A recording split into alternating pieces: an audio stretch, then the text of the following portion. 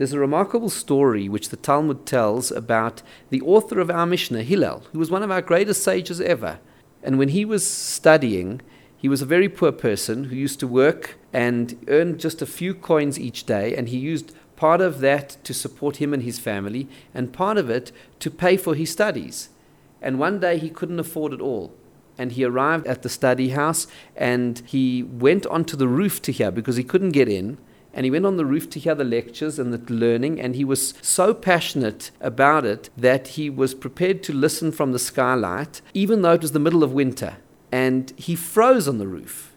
He actually froze on the roof, so that when they came into the study hall the next morning, they felt it was dark because there was a shadow that he had cast from the skylight right into the study hall. They went out and they found him on the roof, and they brought him in and they thawed him and warmed him up, and he survived that ordeal.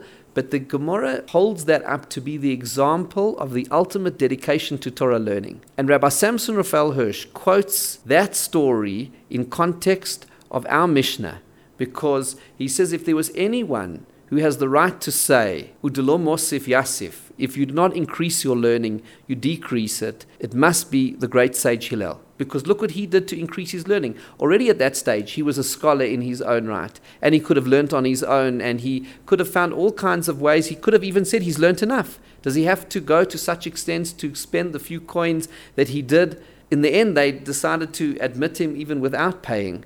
But the point was, he was prepared to go to those lengths in order to pursue ongoing learning. And from this Mishnah we learn the importance not just of learning Torah, but the ongoing learning of Torah. That we never end, because we're dealing with the wisdom of Hashem. So it doesn't have a beginning and it doesn't have an end. It's an overwhelming system of beauty and brilliance that we can never master in our lifetime. And that's why the very first letter of the Torah is a bet of the second letter of the alphabet, Bereshit.